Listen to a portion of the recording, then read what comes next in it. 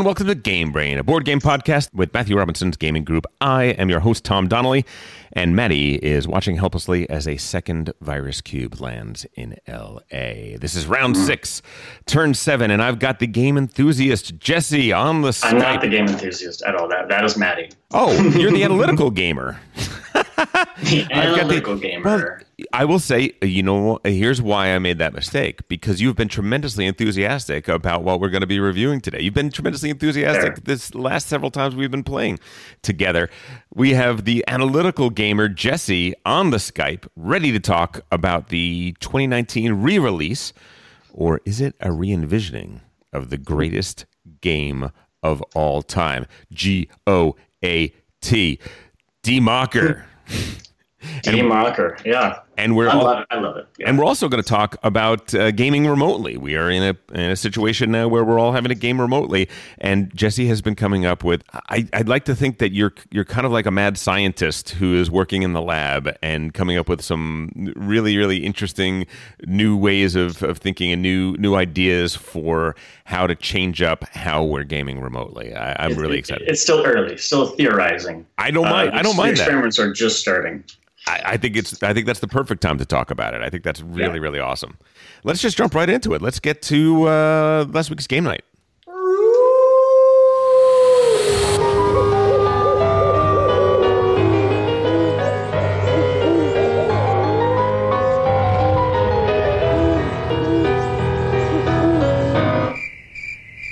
Game night. You're even lower than the music is. So our crew has split up into various little factions and played various games together. My home crew, my family, we've been playing The Crew quite a bit. Likewise. Yeah, Jesse and I, along with a friend of the pod, Cal Mann, played D-Mocker online the other day. Another group of us played Age of Steam online. Jesse, you also did some party gaming, is that correct? Yes. What did you play? Just one. And Secret Hitler. Nice. Yeah. How did those go? I mean, don't talk about anything that we're going to talk about in our segment, but in general, what do you think? They went well. I was never. Let's see. I was good. My girlfriend always throws me under the bus in Secret Hitler, and even if she's on my team, and she doesn't realize it. But I was. What does that say about your relationship? What does that say? She's French. I don't know. She kind of threw you under the bus when we played Blood on the Clock Tower as well. Yeah, that's her thing. That's her move. Yep. This is why I told her, I was like, babe, you can't be in the room while I'm doing this podcast because I might be talking about you. So, but it's fun, and I think we won both times, regardless of her throwing me under the bus. Oh, good. Were you the Hitler franchise, or were you the? No, I was team loyalist. I was gonna say loyalist. The liberals. Yes. Yeah. The Crew is. My daughter doesn't like The Crew, and I kind of want to do a review with my kids and talk about why they like it or don't like it. I'm trying to figure that out. But the rest of us seem to like The Crew quite a bit, so we're looking forward to playing. How far are you? We have not really done the missions per se. What we did was, I think the first mission is just too easy, so we start off with 3 mission cards. And then I try to give them sort of a smattering of the different things. So we do the one where everyone's sick and somebody has to win no tricks. Okay. And just a few of the more interesting ones to show them the scope of the game. And then later, once they're invested, then I think we'll start going through the missions and filling it out. Yeah, I definitely recommend people start from the beginning and kind of build up their confidence and there's a very loose narrative, I guess, that was designed for you to follow. But I think it's still interesting to kind of feeling like you're progressing together and leveling up, and the stakes kind of get, added up as you go. So I think that's true. Yeah, I think that. Yeah, I should start following the book more, and I will do that. Don't know how the Age of Steam game went, but I do know that Trey and friend of the pod David were figuring out how to load in new maps, so they're working on that strategy. And then D-Mocker, well, what can we say about D-Mocker other than we're going to be talking about that in just we'll talk about that. Just a little bit. So and then also Pandemic Season 2. Pandemic Legacy, that is. Really? I'm playing that. Have you played any of those? You know what? I played Season 1. I have never played Season 2. I heard it was a little bit disappointing, but now I'm looking at it, I'm like, wow, I would really like to play that. Oh, so good. It was a few years. I actually played with Alfred a few years ago, Season 1, and I really enjoyed it, but I really like what they did with Season 2. It's really fascinating, just starting out in the middle of the Atlantic and all these little havens, and you're sort of expanding inward. And not to spoil it, but that's kind of the idea. Just the way that they don't spoil it. Yeah, I'm not. No, but I'm saying that's the sort of setup. It's right. You start off in the water, and it's 70 years after the fall. And the map doesn't. And the map is largely invisible at the start of the game, right? There's whole parts of the map that you can't see. I love that idea. I really do. So good. It could be that Season 2 came out, right on the heels of Season 1, and Season 1 was it was one of those watershed moments, right? It was so, you would say genre defining, except what it did is it created a genre, essentially. It really did something brand new and so well and so authoritatively that even an amazing game could be viewed as a disappointment if it follows on the heels of that. So possibly that's what happened with Season 2. I'm dying to hear more about it. So please keep us informed as you go along with that. Yeah. Have you played Seafall? No, I didn't. I didn't because I'd heard from many people that it was disappointing. Oh, really? Yeah, many people. So I haven't tried, but I haven't tried it myself. So I can't say. Have you tried it?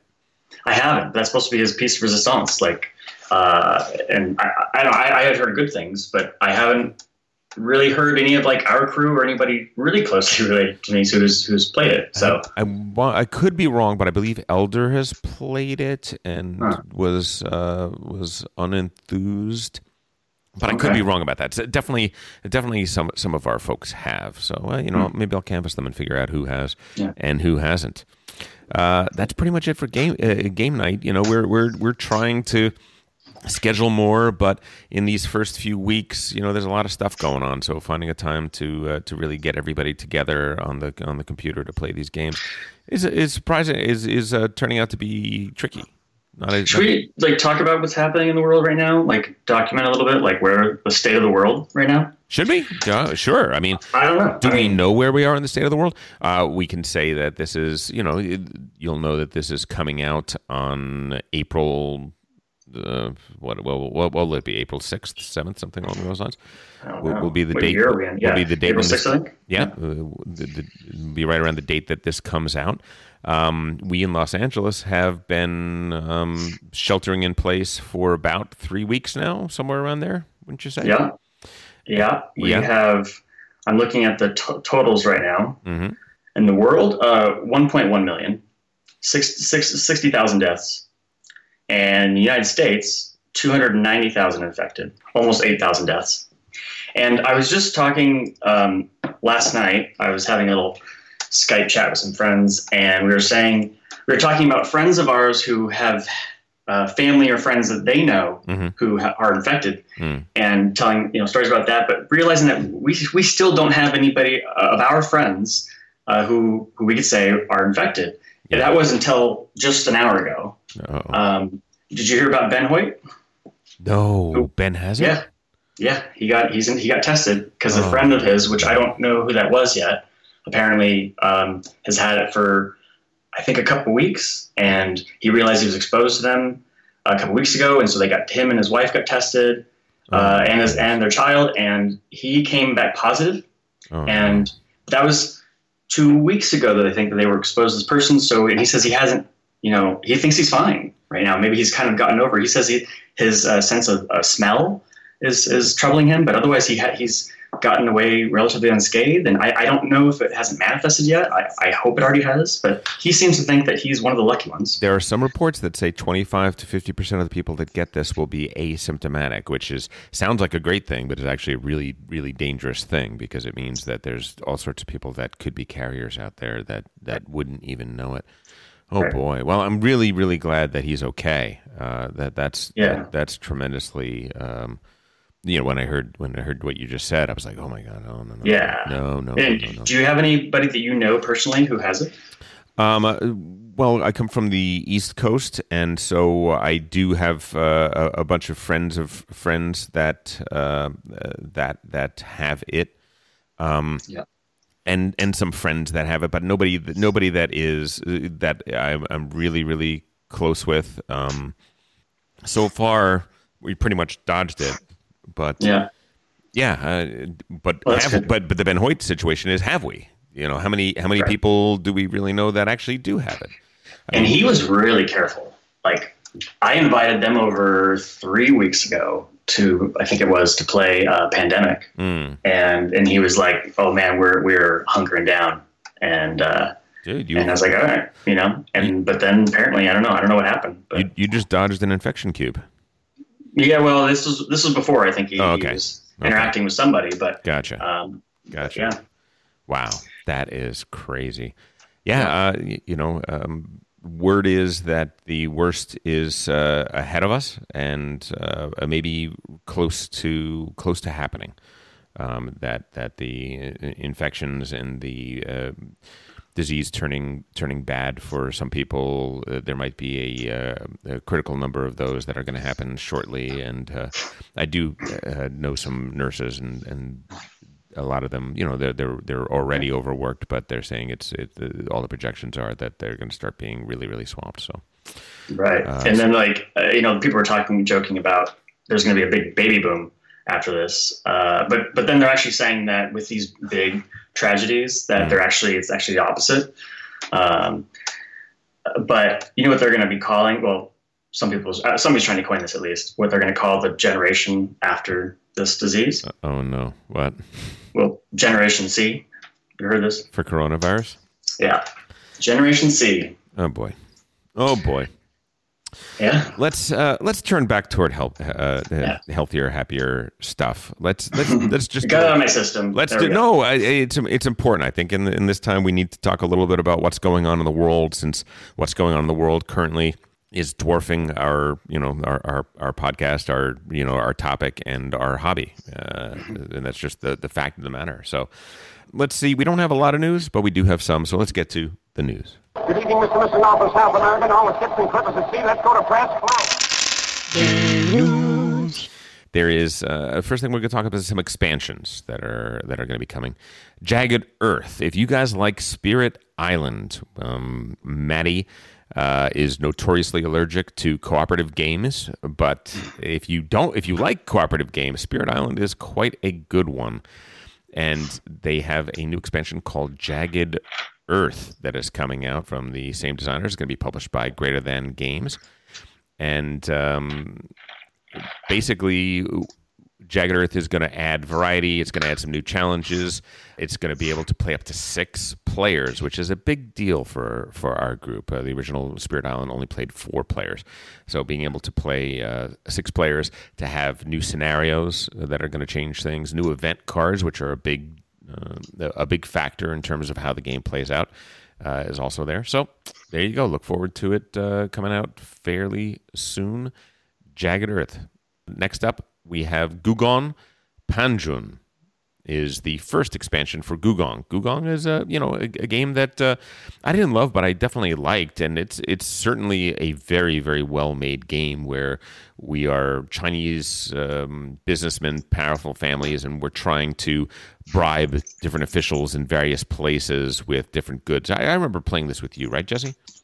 Yeah, I'm actually looking up now. I know we did. I'm trying to picture it. It's the one where each each one of the you can build the Great Wall, and you can move your boats down the river, sail, on the bottom of the board, exactly. And each time you're trading one good for another. You're giving them this good, and you're getting that good instead, and sort of there's a hierarchy to the value of these various goods and trading up. Yeah, it's a very interesting game design. It's really quite good. I just didn't. I think I'm at a point now in my gaming collection where it's really got to ring a bell pretty hard for me to be super, super excited about it. But I definitely have nothing bad to say about it. It's a very good game. It's like Netflix when people are saying like, "Oh, have you seen the show?" And I look up on IMDb, and if it's like not in 8.0s or higher. I'm sorry, I just don't have time. yeah, I get that. Yeah, we are drowning in choice, so we have to choose that. So new things in this expansion, and the Panjun expansion. There is a Summer Palace, which is a new location you can travel to. Where you can get, here's another place to get jade. Jade was one of those things in the game, I don't know if you remember, Jesse, but it was sort of a trap. It was sort of a, hey, here, play the jade game, and everyone who played the jade game seemed to lose. So maybe... Well, if multiple people went for it, right? Yeah. If you were the lone going for it, then it was a viable strategy from what I recall. That could be. Set collection, right? But that's a really dangerous strategy to go for if you're like hoping, trying to bank on being the only person going to this one, space that seems to be good. Anyway, with the Summer Palace, there's going to be another opportunity to get jade, and maybe jade strategy is going to improve because of that. Right. There's also a Peasants Revolt, which is, I think, going to be an event where you can gain support of the peasants, but if you push them too far, it sounds like a little bit of a press your luck element, where eventually the peasants can rise up and everybody has to work together to stop them from ruining everything that you've created, which is interesting. There's a location called the Palace Stair where you're going to move your envoy toward the emperor, and there are going to be extra decrees and extra gift cards, which, as we remember, is one of the fun things about the game. So Panjun, it sounds like a pretty good expansion in terms of the things that it adds. And Andreas Steding, who created Gugong, I think is a very good designer. Gugong is a very good designer, and I look forward to the next thing that he comes out with. Yeah. Then this is my favorite news of the week. My favorite news of the week is a new thing on Kickstarter. I feel bad talking about things on Kickstarter right now because who knows how long is it going to be before this comes out? How long are we going to have to wait for this? Or should we even be kicking anything right now? By the way, before you go into that, Blood in the Clock Tower, the designers did a post. They said that they are not affected by the COVID thing.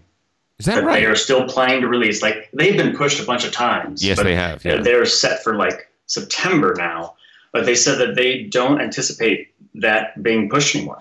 Do you know if is there a game made in China, or? I think it is. Oh, interesting. So I don't know, because I don't know of any game that is. They're from Australia, and I don't know of any game production facilities in Australia. So yeah, right. Interesting, huh? Well, that's really good news. But on Kickstarter, 24 days to go. It had a pledged goal of $39,000, and they're currently at $85,000. So it is kicked. I got to tell you, I love this. John Carpenter's They Live, the board game. Assault on Cable 54. Which, by the way, is itself a pun because John Carpenter's first movie was Assault on Precinct 13. So Assault on Cable 54 is the cable channel that they attacked in They Live. If you don't know what They Live is, it is one of the best, most bonkers, most just good bad movies you will ever see in your life. It is stars. Is that like 84? I feel like it was later than 84, but I can't say for sure what the date is. Maybe you look it up while I tell you about the basics. 88. There we go. It stars Rowdy Roddy Piper, the wrestler. Keith David, I believe, is his sidekick. I think they're the 1 and 2 in the thing.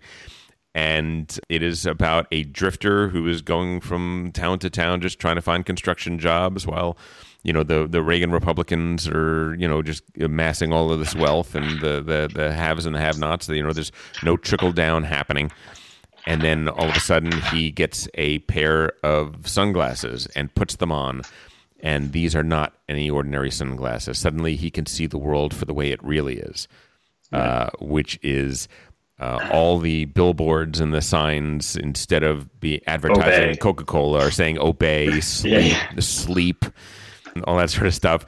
And a certain... Is that where that term came from, by the way? Like the obey thing that you see everywhere in that guy's face? Yes. That is where it came from.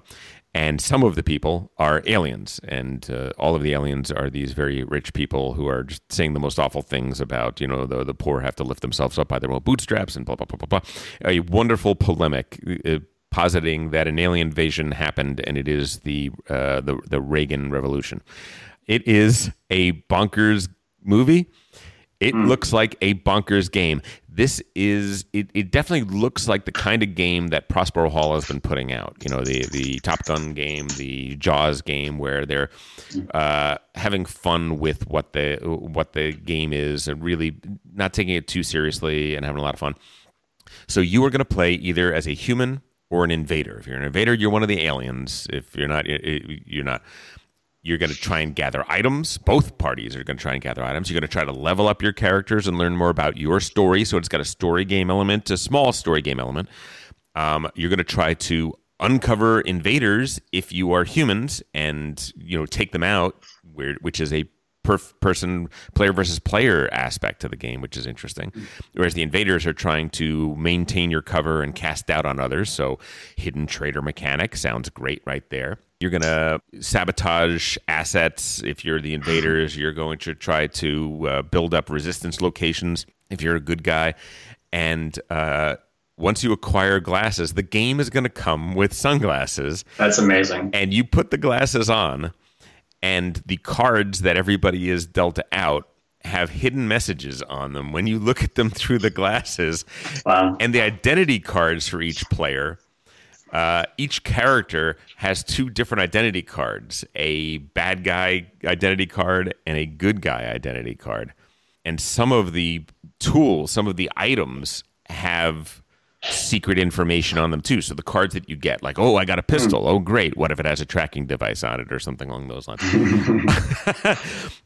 That's awesome. I love this, right? Yeah. Doesn't that sound awesome?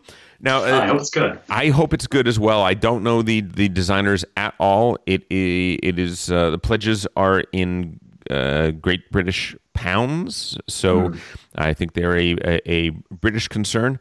But in terms of their ambition, in terms of the way they see this game, it sounds like they're doing a very ambitious thing, and it sounds like a heck of a lot of fun. And I can't wait until this thing comes out. I'm really looking forward to it. Fun. That's cool. Yeah. One other Kickstarter item we'll talk about. This is a game called Aquanauts. Aquanauts just kicked. It was a pledge of $30,000. Dollars was the goal. 36,000 is where it's at. By the time you hear this, it's going to have about 4 days left to go. It looks interesting. Here's what I'm going to say. I'm going to say don't back Aquanauts at this point. I will say a couple of reasons why. When a Kickstarter comes out and it says keep your eyes peeled for an update where we'll release the PDF rulebook, that gives me concern, right? I want to be able to get a better idea why are you putting this Kickstarter out now when the rules aren't there yet? There are sculpts that they talk about. They're going to have submersibles and things like that, but they don't have, you're paying for miniatures and they don't have any miniatures to see on the website. That's a problem. And the third thing is that this company that's doing it, they have inside the box board games have 4 Kickstarters that they have done, and none of them have been fulfilled yet. That's a concern for me. That's a concern when you have that many games that are in your pipeline, and we haven't seen one of them come out yet. Like where's the proof of concept? Where's the proof that as a company you guys can do what you're saying you can do? If it was your first one, people will know, and they'll look and they'll say, okay, do I take a chance on this or do I not? But then to double down, triple down, and quadruple down on this, I just don't. It gives me a feeling that even though I like the artwork, even though I like what they're talking about in terms of the idea of this game, it gives me a little too much pause. So I personally am going to stay away from it. Well, along that note, with this COVID thing going on right here, how are we supporting our local, game stores? People are going to be ordering things on Amazon. They don't want to go out of the house. And then there's going to be a lot of businesses. They're going to cave, and they're telling people to order from restaurants for delivery or pickup. Sure. And hopefully people are going to be supporting their local game stores. Yes. Well, we did talk about it a few times recently. So, but you're absolutely right. We should bring this up again. We should remind people that one of the things you could do is a lot of these places sell gift certificates. So you can buy a gift certificate from your game store. Call them up and see if you can do that remotely, and they will give you store credit, and then later on when things are back, you can do that. But more to the point, I think it was last week we said that there is a list out of publishers that are ready to support the friendly local game stores. And they're going to do it by, if you buy a game directly from them, they are going to pass on 25% of the retail price to those game stores. Highly recommend that you look up that list. And it was put out by GAMA, which was the trade show for board games. Yeah, buy games from those folks if you can, and the more we can do to support that, the better. And then I sort of counter to that. Have you heard of the Amazon's deal right now?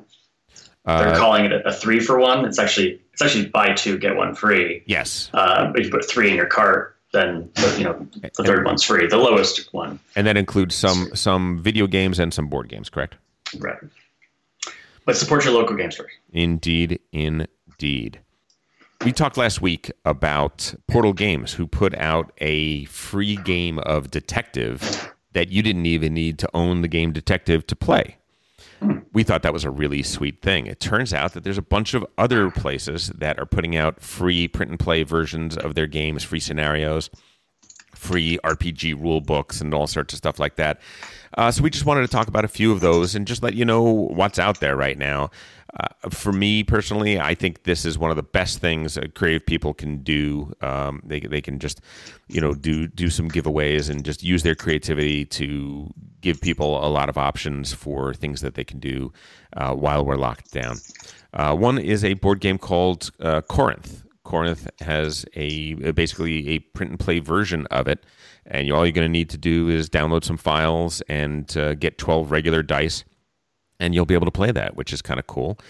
C3I Magazine, which is a magazine for wargamers, is going to give everyone who contacts them a free ebook for the next week or two that you're going to be able to download. And all of these books, they always have a little game in them. And this one is a full game called Battle for Moscow, 2nd edition, which you could print out, and boom, guess what? Suddenly you have a war game for free without leaving your home. Osprey Games has a game called Frostgrave that they're going to be able to give you free PDFs with a code for. Osprey Publishing also is doing a lot of Osprey Publishing, which is different than Osprey Games, is putting out ebooks, and these ebooks are for grognards. These are things on the Battle of Waterloo or U.S. heavy cruisers or Blackbeard's last fight and all sorts of stuff like that. For some grognards, that is crack cocaine. That is your favorite thing to do and to look at and to listen to. So check it out. And Portal Games, we talked about last week that they were putting out a free game of Detective. Turns out they're also releasing print and play scenarios for Imperial Settlers, Empire of the North, Neuroshima Next, Imperial Settlers Roll and Write, and Pret-a-Porter. So all of those are going to have some stuff out there.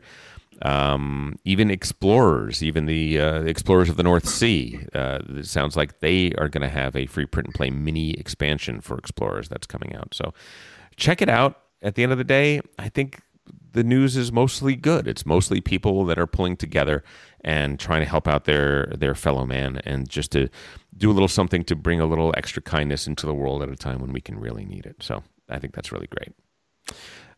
Shall we talk games on the brain? Yeah. Games on the brain. Games on the brain. These are games we like to play. These are games stuck on our brains. Oh, baby. Jesse, what's on your brain right now? We covered a couple of them. The Crew and Pandemic Legacy. Mm-hmm. There's a couple others. I was asking you if you've played Yellow and Yangtze. Yes, I have not played Yellow and Yangtze, but my understanding is that it is basically an updating of Tigris and Euphrates, which used to be in my top 5 games of all time.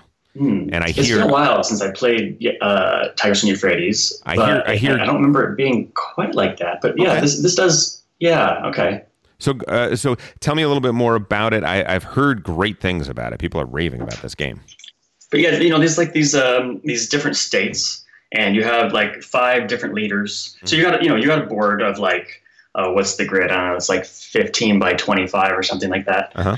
And you kind of got like a river running through there somewhere, but you have these, these like, is the black palaces are tied to the political leaders. Right. And I don't remember if they had that in Tigris and Euphrates, but in Tigris and Euphrates, there were 4 different large structures that would be put out on the board, and those were for the 4 different kinds of power. There was the political power, military power, farmer power, I think, and religious power, maybe. I don't know, something like that. Yeah, there's trader and artisan, so there's 5 in this one. Okay, great. I just don't remember Tigris and Euphrates. I remember loving the game, and I'm just so I don't know how different it is. But I playing this, I was like, this is maybe my favorite Reiner Knizia game. I just love it. That is huge praise. I mean, that guy has put out so many of my favorite games. Yeah, I haven't played Tigris and Euphrates in years, and it's probably one of those games that we need to bring out again and get it on the table, and maybe do a comparison to Yellow and Yangtze, because Reiner Knizia is a very interesting dude. He's that hardcore mathematician who knows how to use these formulas and all this sort of stuff to come up with very interesting ways to calculate things. And if he has come up with a better mousetrap for Tigris and Euphrates, boy, am I interested in playing that. And what I really love about him is just he really focused on creating elegant games, like the minimalist mechanics and as deep a strategy as possible with that. But he really doesn't put a whole lot of extra bells and whistles on things. He just tried to keep it down, and I love that. I like sort of just studying him. Yeah, he's never done a bloated game in his life. His games are all. This game is about A. And that's what the game is, and some of my favorite games of his, Samurai is an amazing game. It has that classic Reiner Knizia thing where you're collecting 3 different types of power tokens on the board, and at the end of the game, you are only going to score the one you have the least of. So it's that that's that. Same as this. Yeah. Same as Yellow and Yangtze. Yeah, which is great, absolutely fantastic. For me, on my game, my game brain right now is kind of obsessed with the Crew, and my wife's mother lives 1 block from us, and so we're going to visit her and spend time with her a lot lately since everybody is locked in. And the new cards for American Mahjong have come out, and so we're playing some Mahjong. And you know what? For a light little old family fun game, I quite like Mahjong. Every time I play Mahjong, I'm annoyed by the jokers in the American version of Mahjong, which is basically just you randomly draw this and you have a pretty strong advantage toward winning that thing. Like the person who gets no jokers versus the person that gets 4 jokers. There's a severe disparity as to whether or not that person is going to win versus the other person. So whenever I do that, I always end up looking up other versions of Mahjong, of which there are tons of different versions. And there's a whole, there's all sorts of discussions as to which one is more strategic and which one is too obscure and which one has too many different things going on. And that's a rabbit hole that one of these days I'm going to go down and check out. I feel like I've only played classic Mahjong. I don't know. Yeah. Whatever. Maybe that is. Maybe not. Well, it's tough to tell, right? Because at different points, American Mahjong became popular, I don't know, I want to say in the 1990s. So if you played before then, classic Mahjong might have been different. Right. I don't know. It's tough to tell. Even it's not one of those things where you look up Mahjong and suddenly, oh, well, here's a clear explainer of the different types of Mahjong and what they are. No, most places that have explanations of what the different types of Mahjong are either very, very biased or not complete, or nobody's really laying it out for the newcomer. It's almost like they need their own Board Game Geek entry. There is a Board Game Geek entry for it, but it doesn't have a ton of information. There's a lot of opinion, but nobody breaking down exactly what the variants are. So interesting. Yeah. And then I have one game of the brain that is not a board game, but worth mentioning. And I'm guessing that you have no interest in playing this. Animal Crossing. Animal Crossing. Tell me about it. Animal Crossing. Are you familiar with the franchise? The series of games. It is a very cutesy, sort of Japanese style game. You basically are spawned on an island, and there's all these cute little animals everywhere, and you're building a town, and you're on this island, and you can visit other islands. By the way, this is not a game I would normally even bother with. Sure. Maybe my girlfriend would be interested in something like this, but as it turns out, my girlfriend has no interest in this. But it is really interesting how just they've really refined this. Like, the reason I got it was because I think it was like a 9.2 rating on Game Rankings, and I was just like, it was like the editor's choice, like a must get. And so I was like, all right, fine, I'll check it out. This is really, really fascinating. Maddie has apparently beaten the game. He got sort of like the end game credits, but it goes on forever. You can visit other people's islands, like you can customize things to, a crazy degree. And there's all these neat little surprises. And every Sunday, like everything's in real time. So you play the game. If it's nighttime in your life, it is nighttime in the game. And the shop is only open from like 10 a.m. to 10 p.m. And on Sundays is when you can buy turnips. And then you can sell them. You play the turnip stock market, essentially. You can buy them for 90 to 110 every Sunday, but only before noon. Okay. It's like 9 a.m. to noon, and then you can sell them throughout the week. And then you can sell them for anything from like maybe as low as 15, which is not going to be a good deal. Right. 45, but maybe as high as 600. So it's totally random. Does it have the tulip bubble effect in it, where the whole turnip market crash, or is it just varying? That's amazing. Probably behind the scenes, but I haven't seen anything about that. But it's really fascinating. I'm enjoying it, and having Ben is playing it too. I found a lot, like all of my friends on the Switch are just like, I see them all playing at the same time. And is it only available on Switch? What's that? Is it only available on Switch? I think so. It feels like a very Nintendo type of thing. I'm not sure, but I think so. That sounds great. I don't have Switch, so that is not things that Tom can't do. Update on the 8x8 challenge. Some of us played Age of Steam, and guess what? That counts.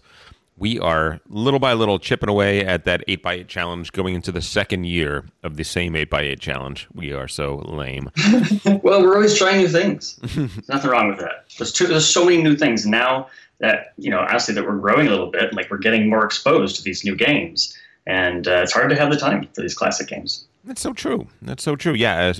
Since I think the 8x8 challenge without a podcast would have been much easier to accomplish. But now we got to be moving around things. But this week, we are not going to be talking about something that we've never played before, something that's just brand new. We're going to be talking about the game that on the very first podcast ever I announced was the greatest game of all time. Not my number one game of all time, but the number one game of all time. We're talking about D-Mocker. D-Mocker. D-frickin-Mocker. And I've always been interested in playing this game. We talked about it. I was like, when are we going to play this game? And he's like, you've been saying, like, I would love to. Let's play it. And I was like, well, let's do it. But you felt like it needed 5 people, and people who were all game. I didn't realize it had a weight of 4.34.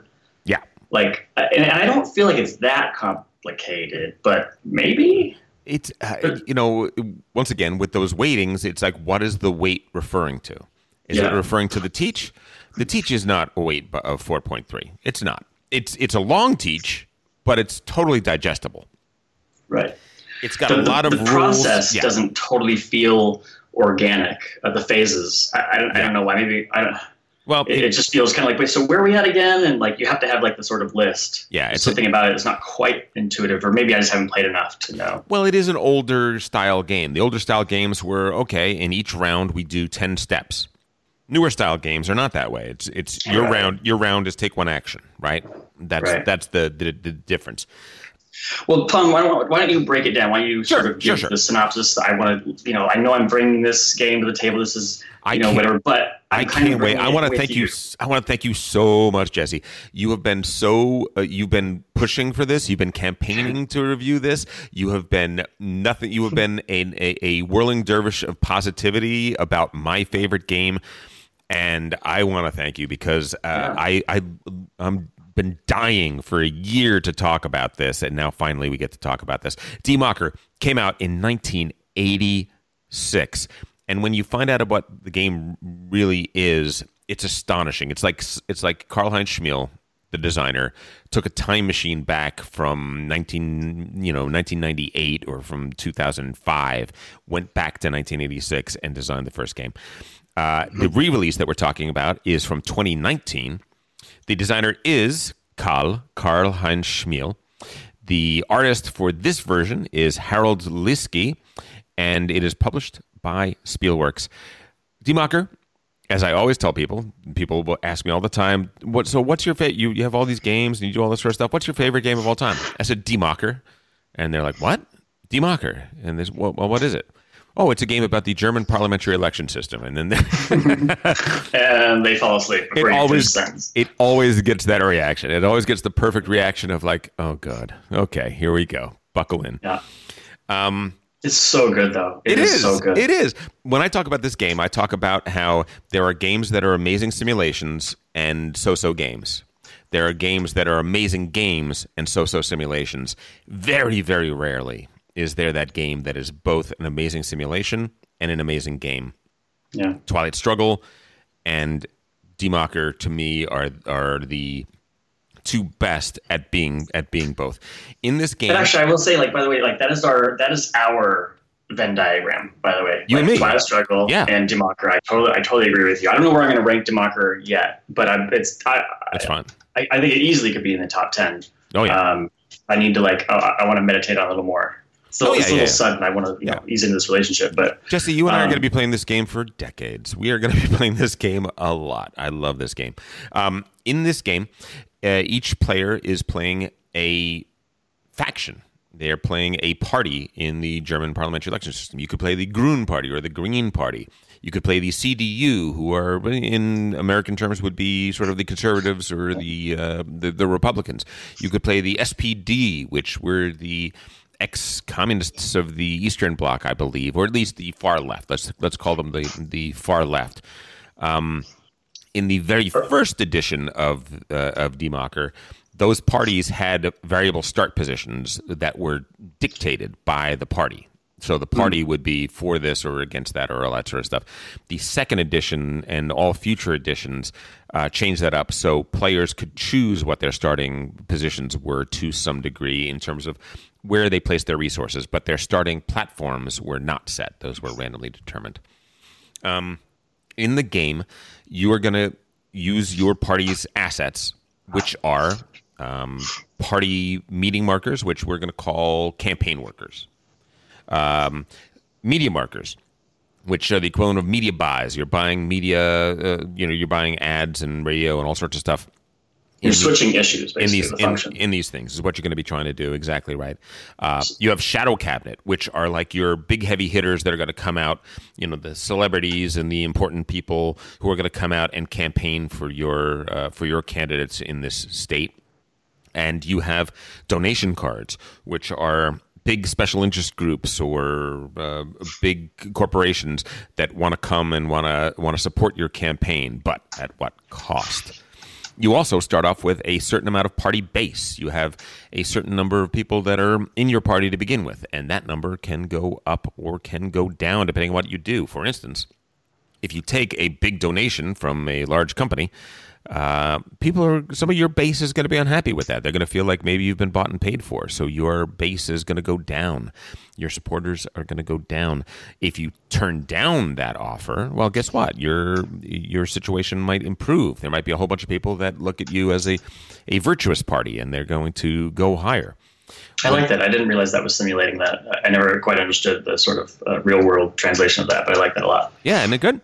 Yeah. Another way your party base goes up is there'll be 4 opinion polls. Well, mostly 4 opinion polls turned out each and every round, one for each state that is coming up in the election. And when those polls come out, we're bidding on them. Whoever bids the most is going to win that poll, and they can choose whether to publish it or bury it. And if you bury it, well, the people you're also going to get party base for that, because the people are going to be like, oh, look at him.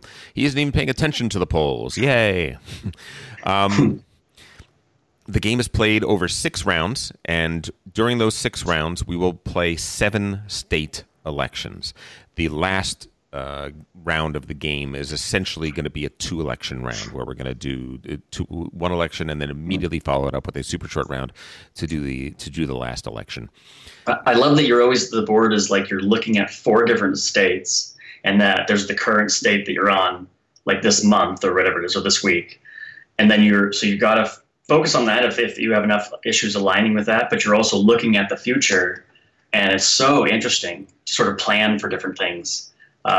And how things evolve and change the future states as time passes. It's a really interesting dynamic. Totally agree. Each state, so the current state has 4 issues that are important to that state. These are cards that will have one of 7 different issues on it. And they will either be pro or con those issues. So genetically modified food is the famous square tomato of the game. Virtually every version has that. So if your state is pro GMOs, then that state, one of its 4 issues is +sign and the square tomatoes. It could also be against Social Security reform. It could be pro-military or pro-internal security. It used to be what the issue was called. It could be against nuclear power, things like that. So each state has 4 issues, but only in the current state do we have enough polling to know what all 4 of those issues are. The state that's 1 away, the one that's going to be the second round of the game, we only see 3 of the 4 issues that are important to them. The third state, we only see 2, and the fourth state, the one far away, we only know 1 of the issues that's going to be important in that state. Which is really interesting because each player has 5 issue cards in front of them. And this is your starting party platform. This is basically what you say, this is what we believe in, and this is what we are for. But in addition to that, you have the ability to change those cards. What's really interesting about this, by the way, sorry to cut you off. No, go, please, jump. I could talk for hours, so please it's great. Just jump right in. What's really interesting about this right now is obviously we're watching, Warren and Sanders, well, not Warren anymore, but Sanders and, Biden, and then we all go through this. They're, going from state to state in the primaries, and you're like, wow, this is what it really was like. I feel like I'm really in their shoes. So it makes it much more fun to play the game right now, if that was even happening. But apparently it's not anymore. But but it was a few weeks ago. Oh yeah, we play this game every single election year. We always have, and what I do is. So the German parliamentary election system, some people aren't that into that in our gaming group. We are Americans, and we don't like to learn about the rest of the world. So what I did was, a long time ago, I realized that this game perfectly fits the American presidential primary system well as well, in which there are multiple candidates that have different issues that are competing for delegates in different states, and they go to one state, and then they go to the next state, and then they go to the next state. So in that sense, it's very much the same. So what I did was I printed out cards that instead of being the different German states, Bremen and Nordrhein-Westfalen and all that sort of stuff, instead the states are New Jersey and California. And when we played yesterday, Jesse, that's what we were talking about. We're like, oh, California's up next, and we would talk about that. But in addition to that, I made up instead of somebody being the Grün Party or somebody being the CDU. Right. They were, in one election, they were Trump. They were the Trump campaign. And they were the, you name it. And we had it was running at that time, yeah. I have them all. I still have them all. So we have a Democratic group that at the time was the Clinton campaign, the Obama campaign, the Dukakis campaign. We didn't have Dukakis, but that kind of thing, all that back. And to make it more personalized, the Shadow Cabinet cards, I had pictures and names of different famous people from that era that could potentially be there. So how did that go over with the group? They loved it because instead of just playing I'm playing my spokesman who I have to pay $10,000 to get him to go and campaign in Bremen. Now all of a sudden I'm playing Ann Coulter, And Ann Coulter is going to North Carolina, and she is going to, she's going to make sure that that healthcare, that the anti-healthcare position in there becomes the key issue for the election, right? Awesome. And you're facilitating a narrative, right? So they're not just cards anymore. This is actually, you're telling a story, and people are able to track the flow of that. It's really awesome. Exactly. So yeah, I still have those. Maybe I'll throw up on our Facebook page. Maybe I'll throw a snap or two of those things. So it goes without saying, if you've been listening to the podcast, that I approached this new edition with some great amount of trepidation. And this was my intro to this world, was the new edition. Yes. So I knew that I'm going to be missing some. You've been talking about this for months leading up to the release, and how it's missing some key elements that you read in the PDF. Yep. And you were really worried about how that was going to play off. And playing that first time, I was like, I don't know what those other things are, but I love this game. Yeah. I'm going to tell you. I'm going to tell you what I think about it in a minute. I'm going to save that for now. Right now, I'm going to talk about what the differences are to some degree. So I'll give you an overview of what it is. Each round, we are going to do one election. One party, or sometimes more than one party, is going to win that election, and they're going to get certain benefits. They're in the new game. They're going to get victory points for winning the election. They're going to be able to move one of their media cubes up to the national board and get points for that as well. And then they're also going to get a certain number of delegates. Everybody, the winners, losers alike, are going to get delegates based on the number of votes that they got in that particular election. Right. But the media influence going to the national board, right? Yes. That is not in the old edition. Oh, yes, it is. Old and new. Yeah. Don't you remember we put those cubes up? I'm sorry. I'm thinking about when the idea, because in the last game that we played. Yes. Because again, I came from the new version, trying the old version. I didn't realize that my putting media markers on a particular state, I thought that I could send them to the national. The difference is this, is that if you win the election in the old game, you got to move a media marker up to the national board, which scores 25 points down to 10 points, depending on which election it is. In the new version, the winner of the election gets to put a media marker up, and whoever has media dominance, whoever has more media markers in that region than anybody else, they also get to put one up. So it's always been, it's two in the old version and the new version, but in the old version, you can have the coalitions, which you're going to mention. Correct. But that's how you can get two media markers if you guys are splitting that. Correct. Exactly right. Yeah. Exactly right. So here are the differences. The difference number one is that the old game had a national board that also had issues. The biggest difference in the game was the issues. The idea being that when you win an election, you would take your media marker and put it up, and that's worth 20, 25 points, whatever, at the end of the game. But you would also take one of the four issues that state felt was most important, and you would put that on the national board. You would put two, I thought. Yes, if one player won solo, they would put up two issues. If a coalition won, they would each put up one. There were different rules for how that worked, but basically, yes, two issues would go up. Yeah, and at the end of the game, whatever those issues were, there's 25 points for the leftmost issue. There's 10 points for the rightmost issue.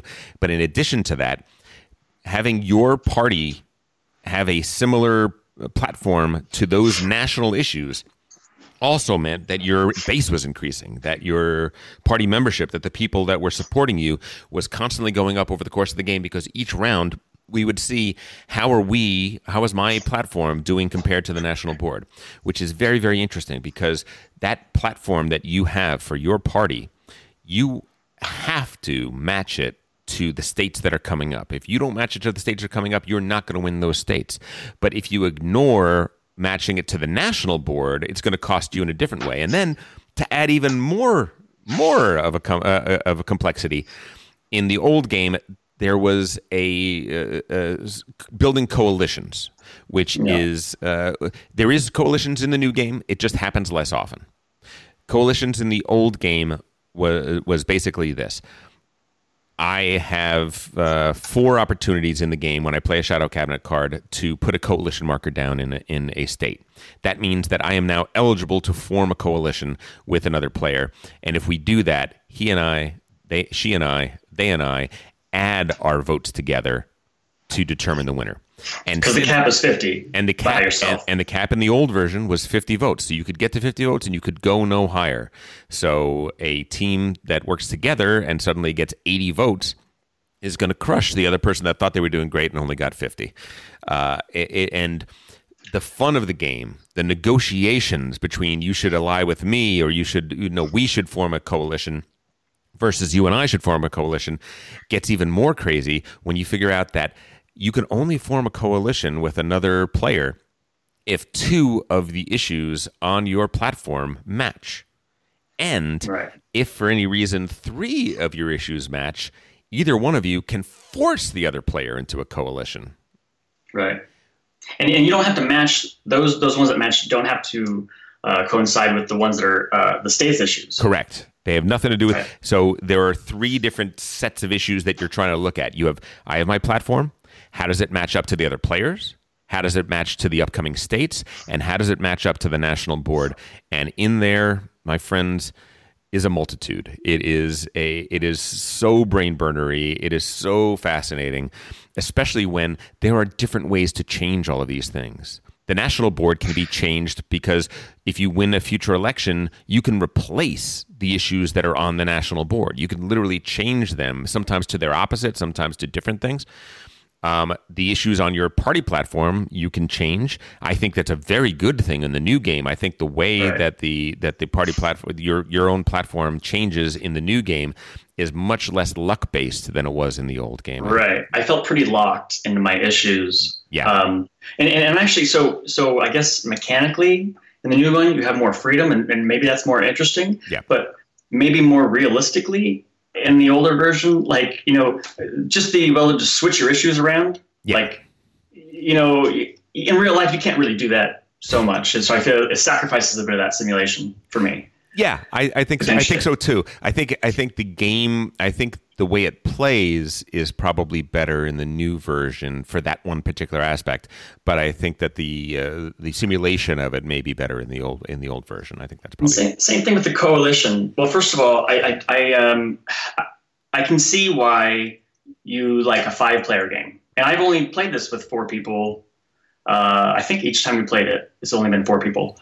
But you and Cal were always doing a coalition whenever you could. Yeah. And then it would, so it was just me and Ben, but we didn't have enough issues in common, so we couldn't even go up against you guys. And there was no other option for somebody else. Yeah. And I could see a really interesting dynamic with people being like, oh, it's not just 2 people pairing. Well, they're not going to pair it up with me, so will you pair it with me? Okay, because there's no other option.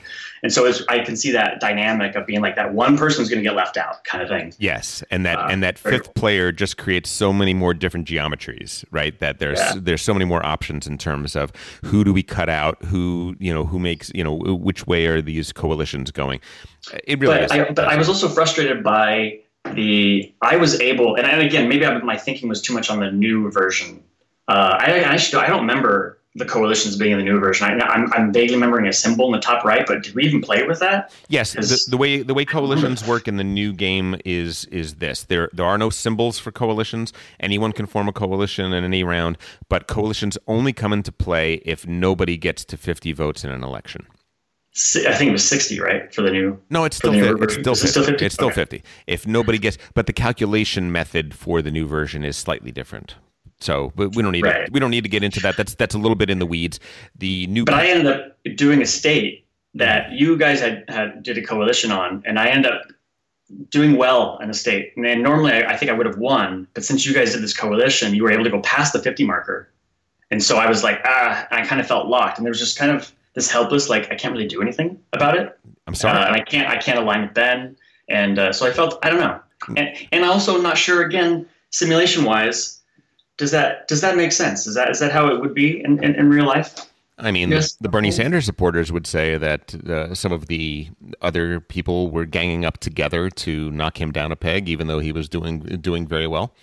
So I think that's kind of what it's like. Listen, in the parliamentary election system, there are actual coalitions that happen, and that's what that is actually simulating. So you're right to say that for the American presidential primary system, the coalition thing is not quite accurate, but yes. it does have real world things, right? Sure. People agree to a ceasefire between them, and then they both negative campaign the other party, the other candidate, and so on and so forth. So it really is like that. So let's get into a couple of other things we want to talk about. DMOCR has had now 4 editions. First edition, the blue box, can't find it.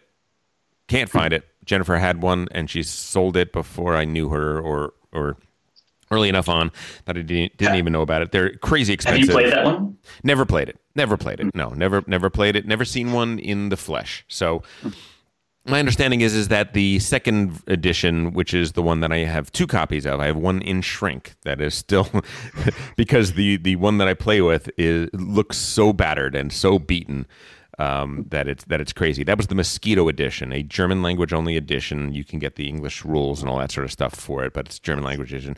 It is gorgeous. That is the best issue to have. It has probably the best rule set as well, I think, for the full game, if I'm being 100% honest. Then what was the artwork that we played on Tabletop Simulator? That was the 3rd edition. The 3rd edition had... Okay, the good thing about 3rd edition is that basically it was the same as the 2nd edition in terms of the rules. Only a few rules changes, and they weren't substantive enough. I don't mind playing by the 3rd edition rules. They're absolutely fine. They're only a tiny bit different than the 2nd edition rules. The bad thing is that it had some of the worst graphic design that I've seen, right? So frustrating, especially on Tabletop Simulator when you can't see things. It's laborious to kind of get to the other side of the table. I do like that sort of holding option. Thank God you said that out loud. Oh yeah. You can mouse over something and then hold option. It'll be right in your face. And that was great and so necessary. But still, when you put the thing down and now you're looking at 4 different issues on the state and then 5 issues in front of you, and some of the pictures look so similar, and I had to do it over and over and over again. And I never got over that. They look identical. You have to be right next to them to see that they're 2 different issues. It's horrible. Listen, the rule book for the 3rd edition was printed in Comic Sans. I am not kidding you. I'm 100% serious. That's how out to lunch. Wow. Listen, I applaud Valley Games for bringing to life a game that hadn't been out in decades, and bringing it back and putting out an English language edition. Thank you for doing that. I wish that you had people that were paying attention to the graphic design of the game. Because not only, by the way, did those icons look so similar, but to distinguish between the players' issues versus the state's issues had 4 copies of those icons. Yep. So they're shrunken. And you have to compare them. And 2 things, you're wait, we can't have 2 of the same issues right next to each other. Oh, those are different? It's that kind of thing. And then we have the 4th edition, which just came out, which is by far the most different version. It is different because of all the things that we said. Basically, it is a game that is designed to play in less time, which is important because DMOCR, it's a long game. It is, with our group, it is 4 to 5 hours. It is a 4 to 5 hour game. And let's face it, that's pushing it. It's shorter than some games, but it's longer than almost every Euro. And it is a classic heavy Euro game, and it plays long. That's just it. Now, when I play it, it doesn't feel long. It feels like I'm in a time warp, and it feels like 2 hours have gone by, and I look at the clock, and it's 1 a.m.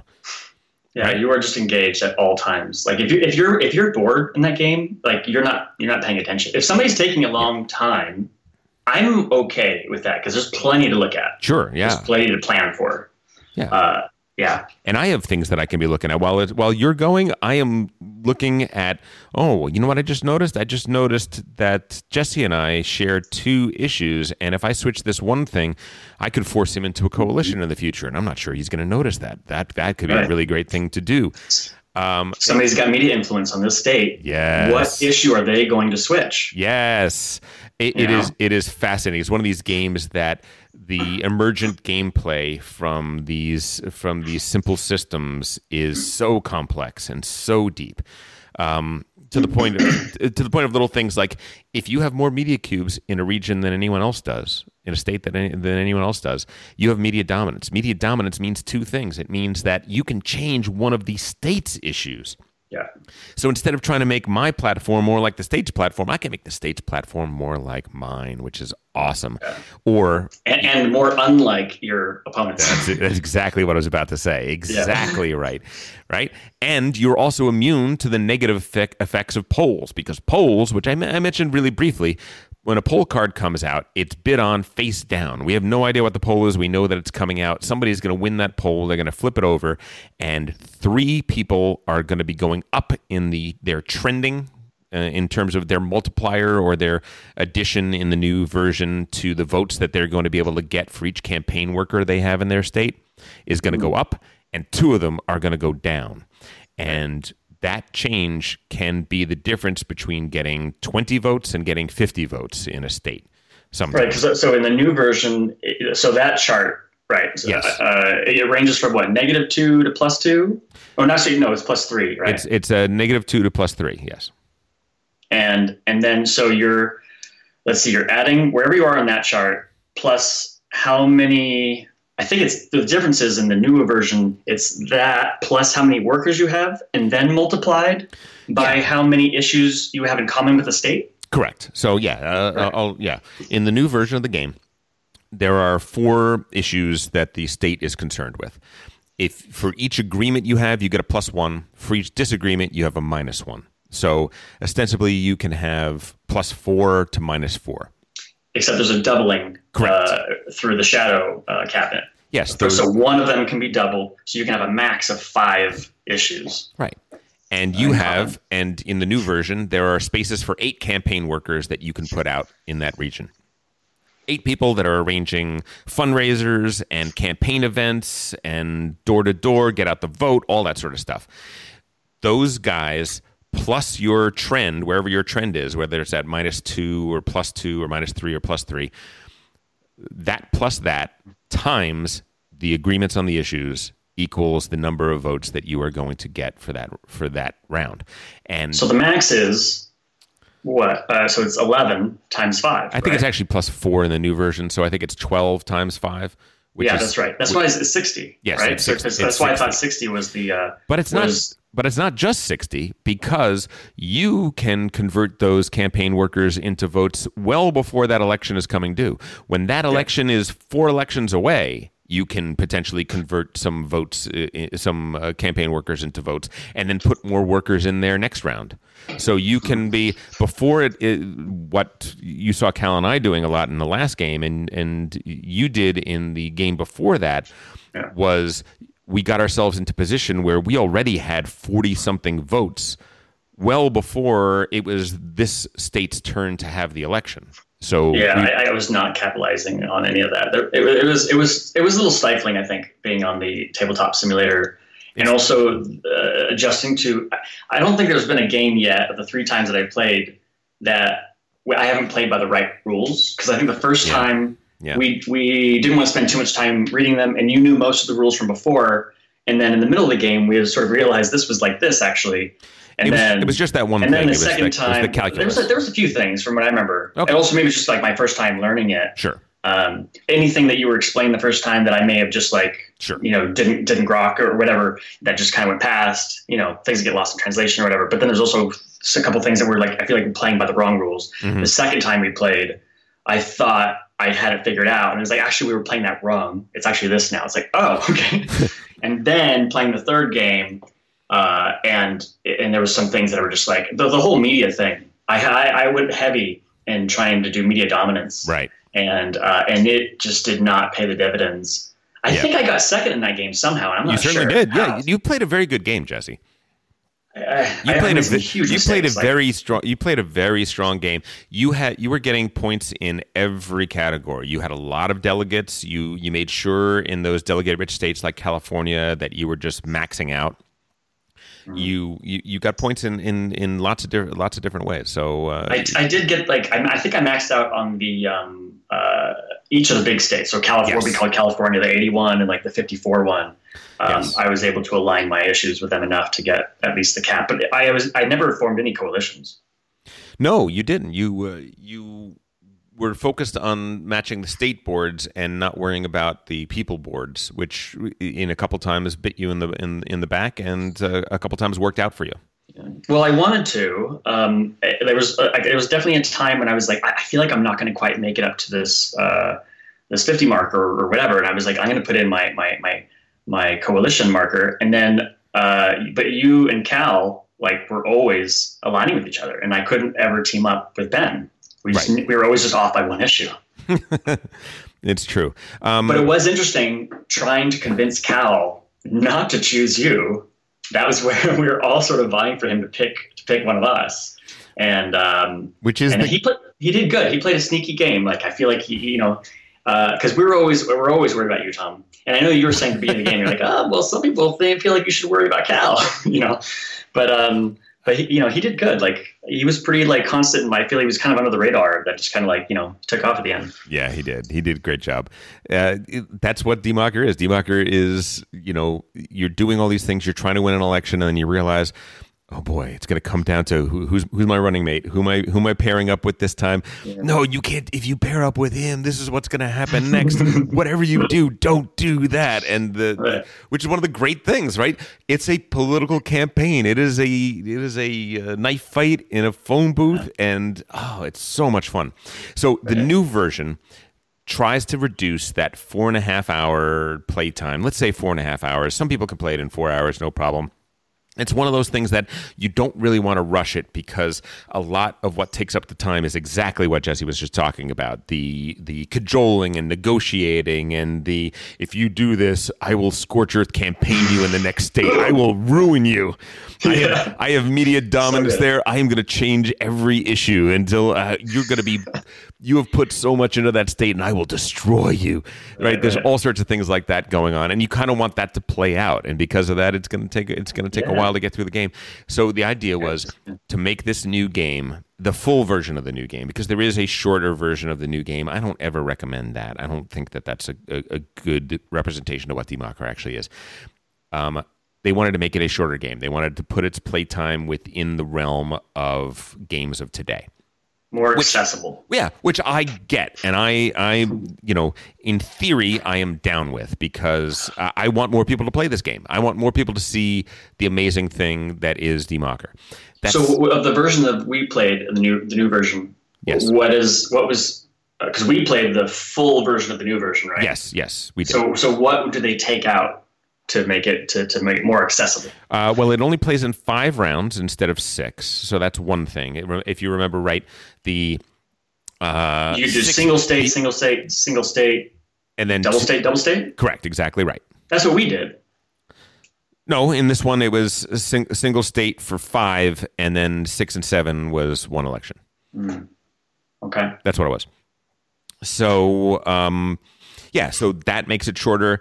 And then there are just a bunch of other things. There is no national board. So if there's no national board, then when an election is done, you get 10 victory points for winning the election, as opposed to put issues up on the national board. That does a decent amount of shortening of the game, because it's shortening the decision space. The coalitions only happen if no one gets to 50 votes, and we played the game several times, and I don't think there was ever more than one election that didn't have somebody get to 50 votes, right? People were always getting to 50, so that means that coalitions are going to happen rarely. And if coalitions are going to happen rarely, then the negotiations for who am I going to form coalitions with is going to be something rare. And in reality, I believe I have to check the rules again, but I believe that a lot of negotiations are taken out. A lot of interesting decision spaces in the old game are removed. Which that was my big worry. My big worry with the new game is, how is the game going to play when all I see is, to an experienced Democker player, this decision in this part of the game is so important, and now it's gone. Now it's not even a decision. To give two examples of that, one is the first thing we do each round is we bid for start player. And in the new version, you bid, and if you win, you are the start player. The reason in the old version? In the new version. Right. You win in your start player.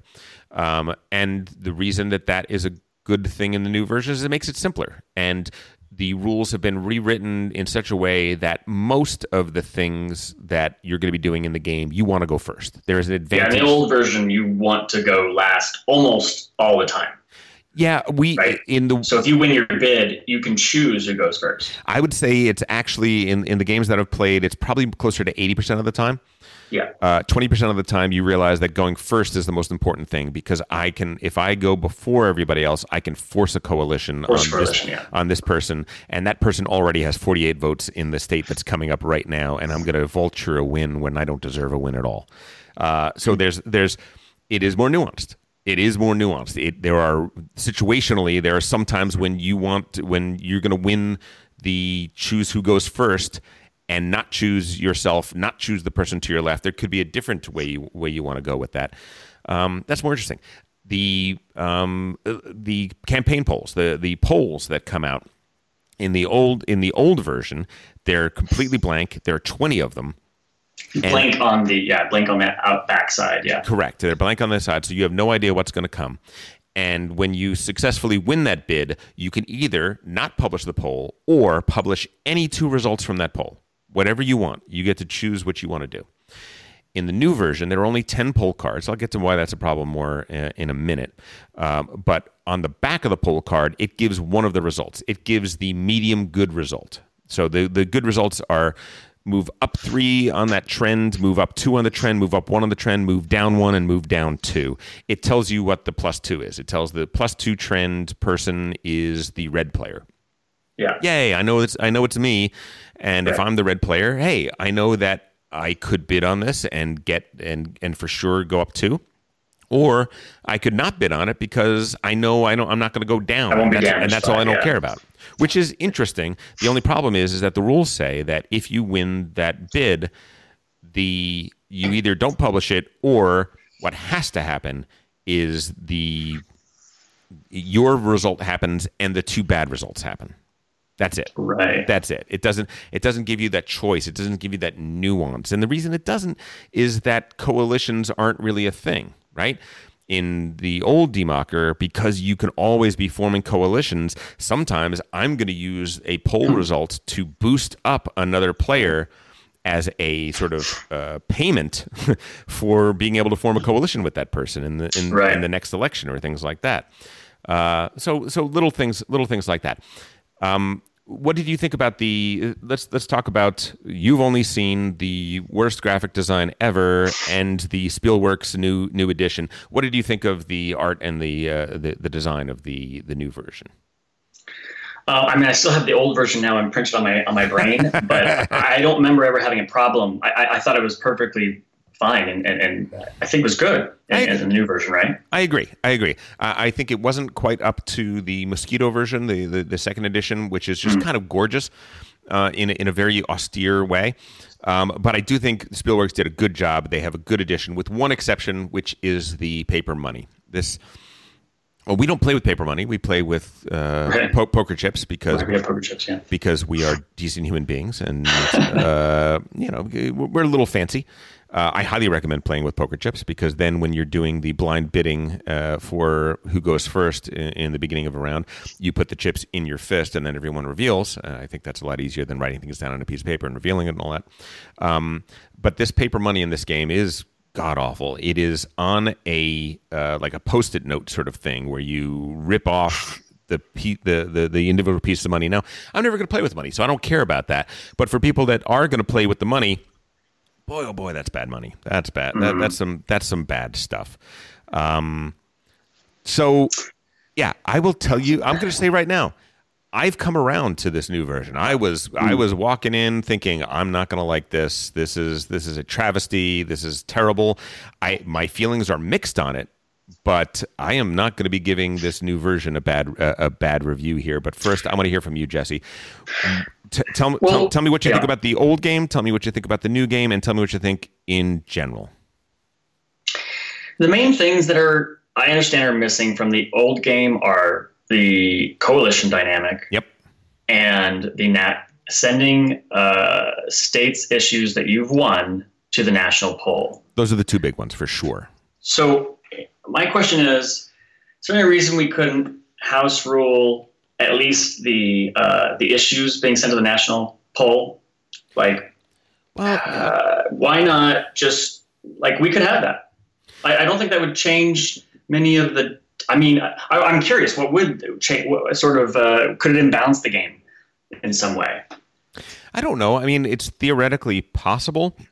The problem is, you're cutting to my end comment, but I'll go with it now. My end comment is this. My end comment is, the sad thing for me is that so many games these days have the option to play classic and new, right? They have the option to play both. The backside of the new Democker board is blank. Why, oh why, did you not just, print the other side with the classic Democker version and be able to play that? It wouldn't have taken much. It wouldn't have taken, almost anything to do it.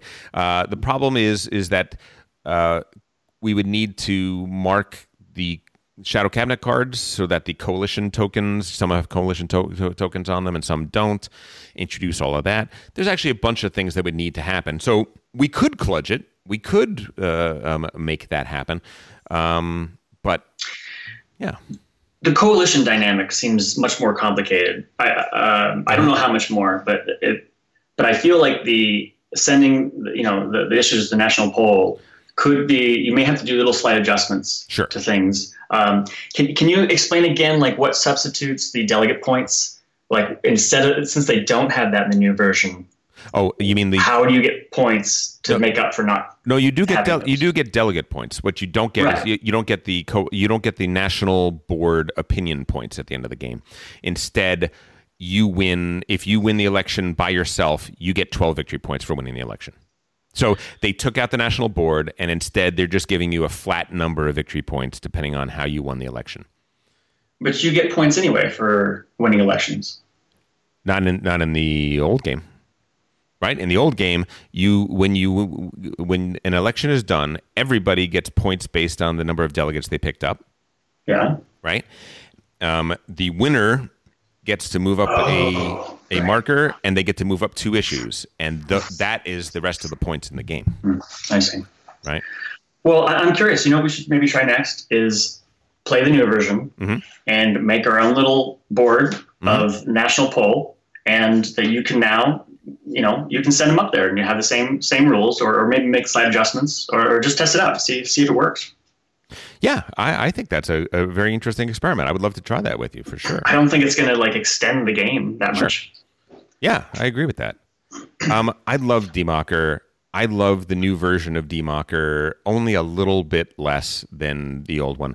I'm really happy. I hope more people play it. It's the only shame of it is that it doesn't play that much shorter. It plays shorter, but it doesn't play that much shorter. Now, there could be a psychological thing of once you get plus 4 hours, that becomes a no-go for some people, whereas 3.5 hours might be much more manageable.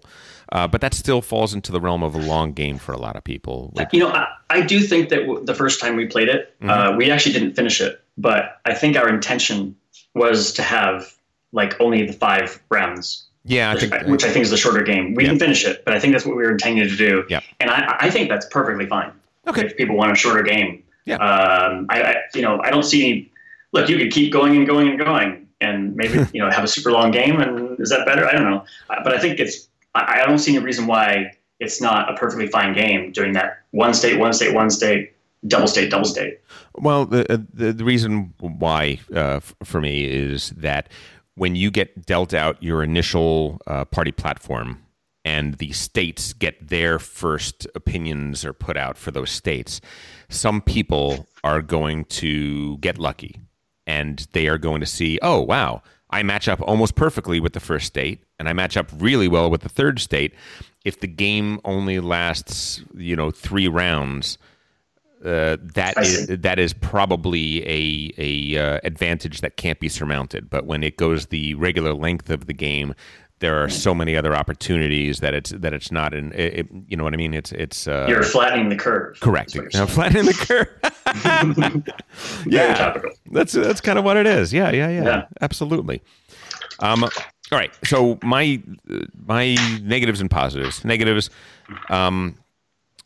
This is I shudder to mention this because I don't want people thinking about this in this way, but I think I have to say it. There are only 10 pull cards in the new version. That's a problem. And because those cards have something on their backs, right? There are 2 cards that have yellow backs saying that the yellow player is going to get +2. There are 2 cards that have red backs, and they say the red player is going to have +2. Well, guess what? If you pay attention, if you card count, and who can't count 10 cards? Everybody can count 10 cards. It's the easiest thing in the world to do. I happen to know, or you can easily notice, that unfortunately there's a pattern to the cards. That if I am the green player, when the yellow card, face-up card comes up, I happen to know that card is not going to hurt me. Ooh. Right? Right. That's bad. Right. That's bad. That's bad. That's bad. It's a shame because the original version had 20 cards and there are 21 auctions for the entire game. So you shuffle up the cards and so that the last one is completely random. It's brilliant. It's wonderful. It works fantastic. I wish that wasn't the case. So you really have to put yourself in a situation where do not pay attention to these cards in a very deep, heavy Euro game. Don't pay attention to the cards. It's almost like we're going to need to put up on the Geek some variant opinion cards for the game, just to mix it up and to have the full variation. So that's one. I'm guessing. I'm sorry, guys. I think that they do that for balance reasons. Like they don't want to just make 20 or 30 of these, and then like it happens to be benefiting only green because that's what end up in the mix. But maybe there's a way that you could sort of it takes more setup, but maybe you still balance it. You could have 20 of them. And then only take in 10 that sort of balance. Like if there's 5 players, you're going to make sure that it's going to be balanced, but you don't know which one's going to get in there. Yeah, I mean, I think the math of it in the first game works right. I think that of the 20 cards, each player color has the same benefit and minus for everything else. And so if that's the case, then it should be that way for in the other game. But yeah, I understand what you're saying. It's not an issue at all in the old game because you can't see the backs. Sure. I mean, backs are blank. That's the main issue. But it is interesting, and I could see why he added that where you get a little hint of who this poll would be good for. Like that's an interesting dynamic. I like that. Yeah, I thought that knowing one of the results was interesting. I don't know if I like it better. But it didn't bother me that much, except for what it does, what I just explained, which is a big problem. When it's blank, I feel like somebody might go, this is how I kind of feel about putting money in for polls. They maybe either do it or they don't. There's a certain percentage, but I feel like by having a hint of this is going to be good for you, whether it's a state that you were going for versus something that you totally weren't. There's maybe like those fringe states that you're like, oh man, but this one could be good for me. That could change this one around. And maybe I feel like it creates more opportunities or dynamics to make it less, it does. Black and white. It does. I think that with the blank opinion polls, I think there's a couple things. First of all, as the game goes on, you're paying attention to that a little bit. And you notice, you know what? There's been a lot of bad polls for my party. That probably means the deck is more stacked with good polls for my party. So you get a sense of things that way. That's number one. Number two, if I win a poll card, it's usually a good thing for me to win a poll card that's bad for me too. Sometimes that's a really good thing because I'm stopping the bad thing from happening. Right? There's benefits to that as well. One of the maxims of DMOCR is if you're going to win an election, make sure you win that election. So budget enough money to win that poll. Don't put things up to fate because it can really crush you. The very first election of last game, Cal won, I lost because the opinion poll went the wrong way, and I had overspent. I didn't have enough money to do what I needed to do to address that. which is kind of classic. So that was the first thing. The first thing was the poll cards are a problem in the new game. The second thing is that the lack of a national board for those opinion cards, to me, reduces the joy of the game. They've simplified it by making it just you win the election and you get 10 points or 12 points or 8 points, depending on whether or not you won it, whether or not you got over 50 or whether or not you won it as a coalition and so on and so forth. It's a way to simplify the game, but it is a way that takes away one of the great things about the game. The fact that coalitions happen much less often is to me taking out one of my favorite things about the game. But that said, this game is very well designed. This new game is very well designed. Everything works in a very good way. Like all of the little decisions, like, wait, why did they change that rule? And then you play it and you're like, oh, they changed that rule for this. This is interesting. Suddenly the Shadow Cabinet cards have these red circled things that you can do on them. And when you do them, no one else can do them, which means the first player has an advantage in that case. Right. And they've really, Karl-Heinz Schmiel is a brilliant designer. He also designed Tribune, another one of our favorite games at the in Game Brain. Just did a really great job of designing a game and saying, look, I got to make some cuts here. I got to make this game shorter. I got to make it a little simpler. How can I do that without throwing the baby out with the bathwater? And I got to say, he really did do that. I would play, if somebody brought out the new version of DMocker, I would play it. I would have no complaints about it. I might have to blind myself for the opinion poll cards, but other than that, and I would make sure that I brought chips so we didn't have to play with that money. But I would absolutely play that game. It was fun. It was great. It worked really, really well. It just wasn't. It didn't reach the highest height that the older version can meet. But if you want to have a game that is going to play in around 3 hours. That's what you have to do, and I get that, and I applaud that. If you balk at the idea of a 4.5 hour game, but you're interested in what we're talking about, get the new DMocker. It's good. It's very, very good. It's really good. It's really good, and you've heard a little bit and I agree. I agree with Tom. I haven't played it with 5, but I know that he really feels like that is the proper dynamic, and I understand it. And so this game says it's 3 to 5. I'm looking at Board Game Geek right now and the polls on what people feel, how the game works. Just to let you know, 3 is probably not a good number. I don't think it's great, especially the old version. Actually, the new version probably plays better with 3 than the old version does because coalitions with 3 players is a bad situation, right? Yeah. Right. Yes. But 4 is viable. Yep. I think, and then 5 is overwhelmingly that. That is the proper way to play it. 4 works. Do you want to know what I hate to use the word Nazi for a German game, but do you want to know what a Nazi I am? Until I played with you at Strategicon, I had never played 4-person DMocker. Wow. Every time I insisted on. Well, it's also one of these things that. Because I've built it up so much that when I say it's time for DMocker, it's always who are we going to have to turn away, right? Who, the first 5 people to say yes, they're in, and that's what we're gonna play. We've never had a situation where people didn't want to do it. Especially. I make little standees for the campaign. So you have the Newt Gingrich campaign has a big thing that says Newt and I love it. That's awesome. The Romney campaign had this wonderful campaign poster that you have right in front of you the whole time. So we make a night of it. It's a fun thing. At last, I would love to put this game on the 8x8 challenge and maybe remove something else.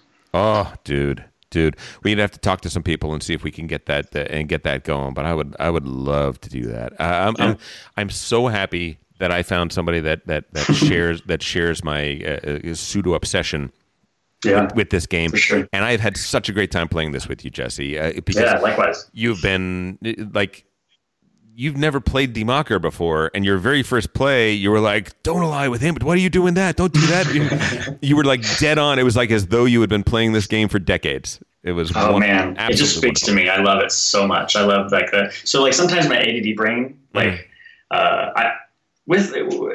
can think about a lot of different things at once, and sometimes the analysis paralysis can happen on certain games. And then with this one, it just it's so great to be thinking about the minuscule things, like the current state, and then like the macro things that are going on. It really just speaks to me. I love it so much. It's really so good. It's so good. So DMocker is available everywhere games are sold right now. Whoa. No. Holy cow. Okay, so I just did something. I'm going to tell you what I did. I went to ebay.de, which is the German eBay, because I wanted to say, the one last thing I wanted to say is, hey, buy the Spielworks edition, play it. You're going to have a great time. You're going to love it. If you find that you want to go deeper down the rabbit hole and play the classic, long, amazing DMocker, what you want to do is you want to look for the Mosquito edition. The Mosquito edition has the cover. It's sort of a yellowish, cream-colored cover with all of the, basically heraldry of the different states on the front of it. That's the one that you're looking for. And I am looking here, and yes, they still have lots of copies of the Mosquito version available in Germany. You're going to have to get it shipped, so it might cost you a little bit of money. But I am looking here, and I am looking at a blue box original edition DMocker in Germany. I am freaking out. Are you getting it? Oh my! I'm gonna see. It's always will they ship to the United States? And given the craziness going on right now, is that even a possibility right now? I don't even know. Right. I don't even know. But I am going to check this out. That was DMocker. That was the 1986 DMocker and the 2019 DMocker. Check it out. We could not. Yeah. Hopefully you can hear what giggly schoolboys we are. We absolutely love it. Jesse, I want to talk to you about the weirdest emails that you have been sending me about gaming remotely.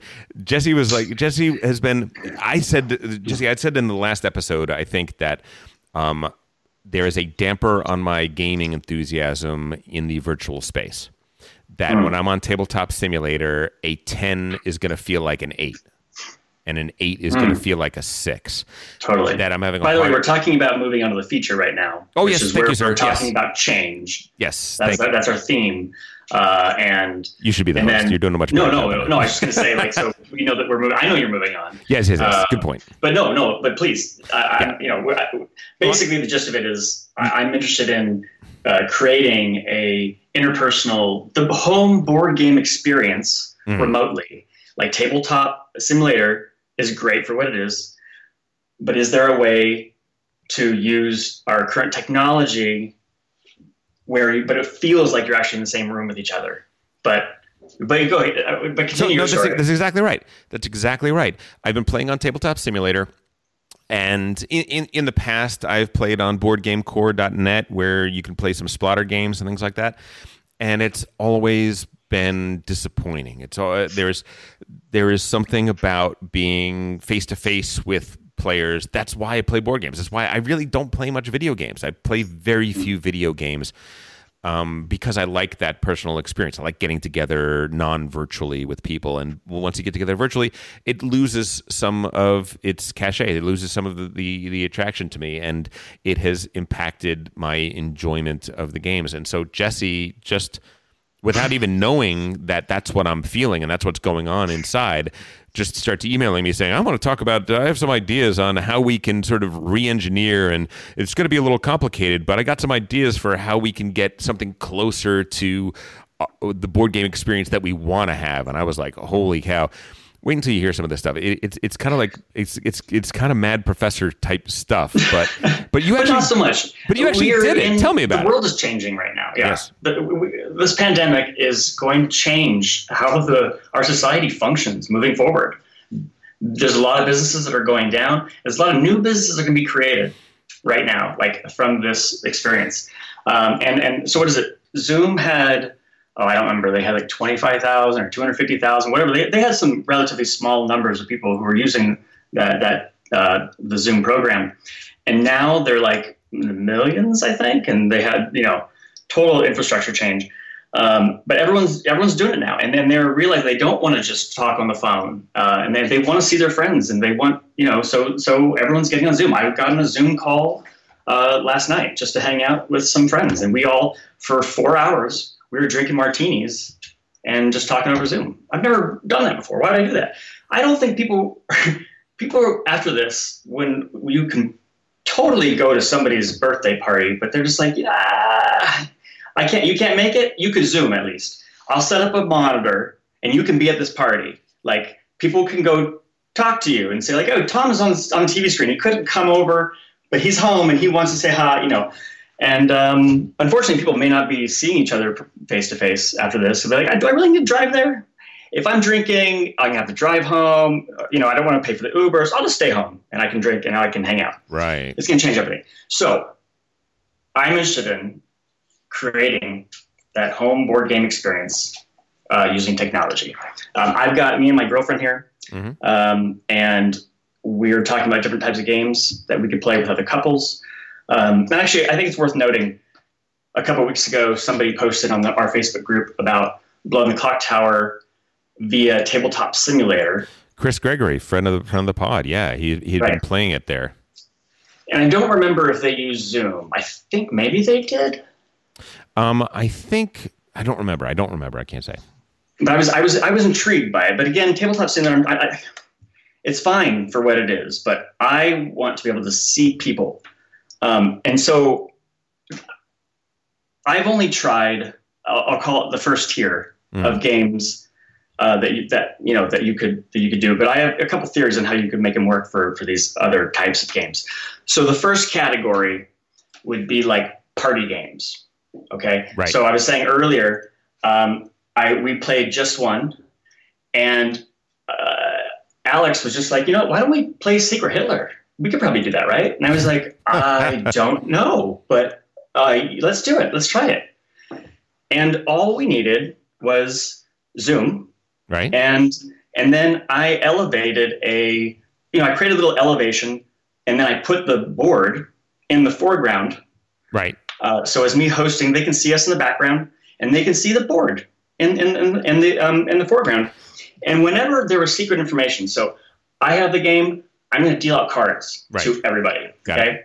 This takes a lot of trust. There's an honor system. Okay. You got to follow, but there's also ways of making sure people are being honest. I'm out.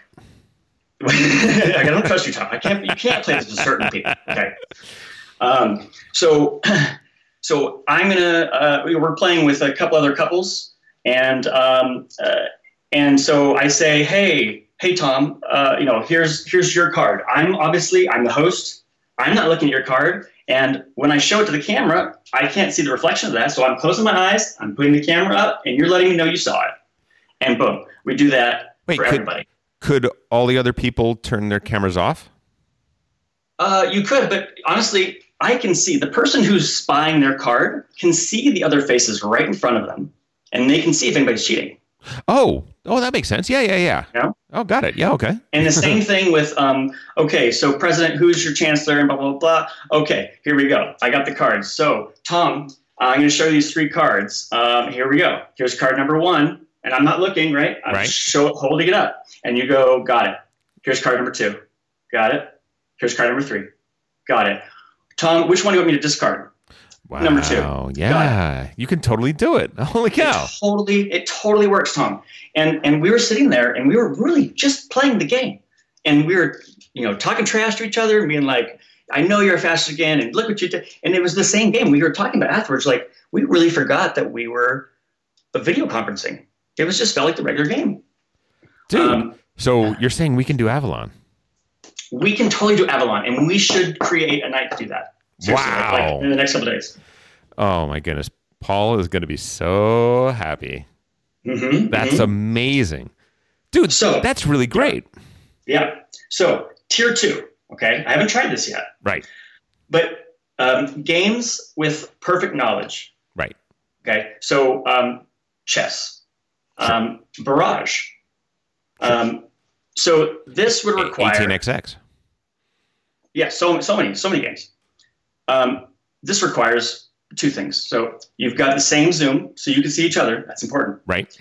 And then the host is going to have some sort of top-down camera. Sure. A webcam, if that can be tied in. Sure. You can do like a screen sharing thing. You could also, if you don't have that option, maybe you could prop up or somehow get like an iPad that's high end or something that can be, or your phone, something that can sort of capture the board. I'm not 1,000% certain, but I think that if I remember right, on Zoom you can do screen sharing. So so you could potentially have your webcam Tabletop Simulator open and be broadcasting that on Zoom, possibly. Right. Don't know. I don't know. I'm just saying. I'm just trying to think of another possibility. I'm not positive about that, but I guess I'm also trying to think of. I'm trying to stay away from Tabletop Simulator. Sure.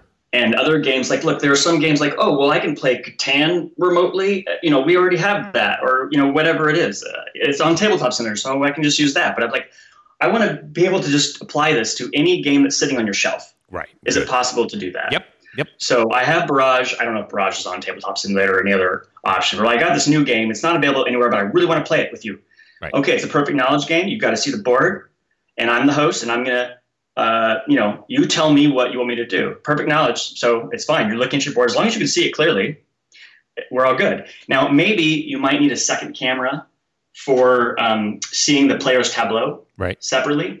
And I would suggest, and again, I haven't tried this, but I'm guessing, if you put all of the players' tableau, you got a 4-player game, you put all the tableaus right next to each other in like a little, square cube, 2x2. Right. And you have a camera just on those, so you can see everybody's at a glance. Mm-hmm. And then the host is just saying, is facilitating everything. Okay. So the host is going to move all the you tell the host which piece to move, and the host moves each piece. Yeah. Okay. Yeah. So Perfect Knowledge games. So now the third one, it's funny, simple games, but a little more complicated. Let's say we're going to play card games. Okay, there's some secret info. Yeah. So we're going to play Tichu, Bridge, or Catan. I know you're dying to play Catan, Tom. Oh, I can't wait. So let's use that example, Catan. So again, the Zoom camera, that's the stable. You got to see each other. That's the connection. But if the Tiddlywink hits the camera itself, it could shatter the glass. That's what I'm worried about. True, it's true. You gotta be careful who you play games with. Okay. And then you're gonna have that top-down camera for the board. Right. Same. But now, how do I show you your cards? This is not Secret Hitler where I'm gonna show your cards up one at a time. You gotta always be able to see them. And I can't project them to you. And let's say we're playing, with you and your wife. Me and Alex and you and your wife are playing Catan because that's your dream. I can't just project that onto your screen. She can't see your private info, right? So if I call you, and we FaceTime essentially through our phones, and then Alex calls your wife, and they FaceTime. So I'm going to take my phone, and I'm going to point it towards cards, like basically take a Scrabble tile thing or anything that you can sort of mock up that can display cards, okay? And their backs, I will never, ever look at these cards as the host. I'm going to face them away from me pointing to an invisible seat that you would ostensibly be sitting in. And then I'm going to point my camera phone at those cards so that only you are seeing them.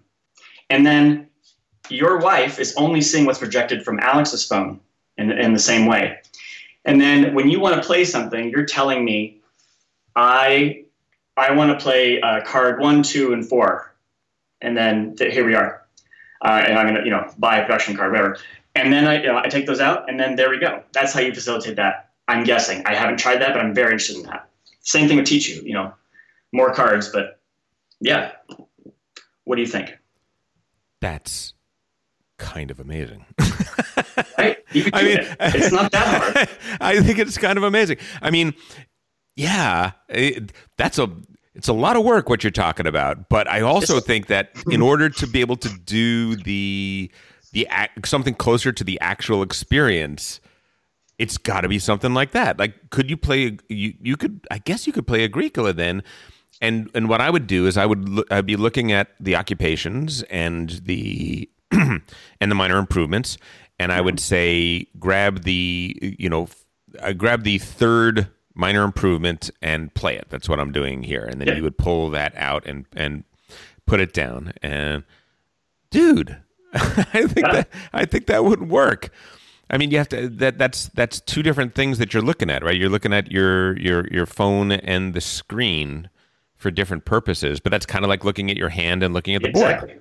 Yeah. I really want to try that. I really want to try this card version. Folks, when I mentioned mad scientists, was I wrong? Was I wrong?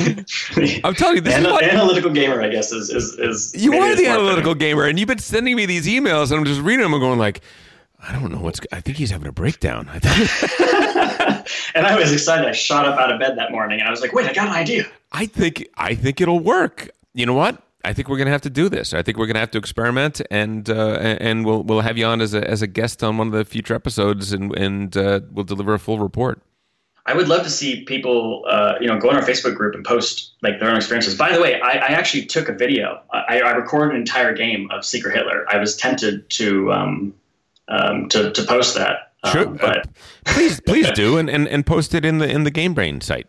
Yeah, we would love that. Yeah. That'd be awesome, dude. That's awesome. Holy cow! I said like 4 words for your segment, but it's because I'm a gape. I'm just kind of like, dude, somebody went to town on this. I think it's awesome. I want to play all these games. I want to try this because, like I said, I'm having a tough time connecting with games the way I used to, and maybe this would help. I think it's absolutely wonderful. Jesse, we're getting low on time. Do you mind if we go through? Let's do one sommelier. Is that okay? Yep, totally. Here we go. Sometimes a player just got to know which game should stay, which game should go, which to play with mama, madame, abou. You got to tell me, monsieur, just what to do.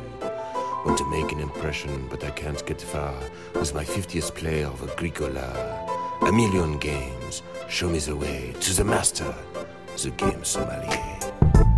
Here we go. Tom, that was so inspired. I know I say this every time, and you know I'm reluctant to praise you.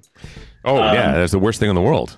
But that was it's so inspired. I love that song so much. All right. So our board game sommelier question for the day is from Jason. Jason says, hello all. I'm looking for a game to play with my girlfriend who has been really interested in games recently. Huzzah. She enjoys games with, I said huzzah, he didn't. She enjoys games with strategery, but definitely wants it to have good art and production. As she is starting out, I was looking for games that is lighter on the rules and, of course, works well with 2. However, I usually play heavier games with a group of at least 3 people every week and would want to potentially play the game with that group as well. So, crunchy decisions, deeper strategy, as Tom refers to it, an elegant game. Also, my girlfriend and I have played Azul, King Domino, and Patchwork, so I'm looking for a game that isn't necessarily tiling, spatial, roll and write type stuff. So I would like a recommendation that has these 4 requirements. Aesthetically pleasing, works well with 2 but could scale to 3+, not too heavy on the rules but has some deep strategy, and preferably not tiling, basically. Thanks so much. Thank you, Jason. Oceans? Ocean. The Crew? Interesting. Does the crew? How does the crew play with 2? I wonder. I think it's fine. I heard what's his name who reviews it, who says it's like his favorite game.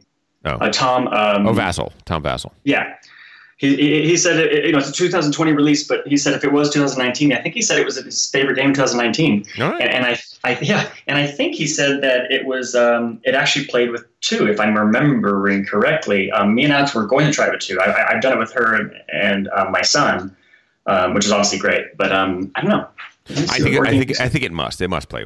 It must play with 2. There might be a rules change for 2. I'm just blanking on that. I've only played it with 4, so I played with 3 as well. I think that's a great choice. I think that makes a lot of sense.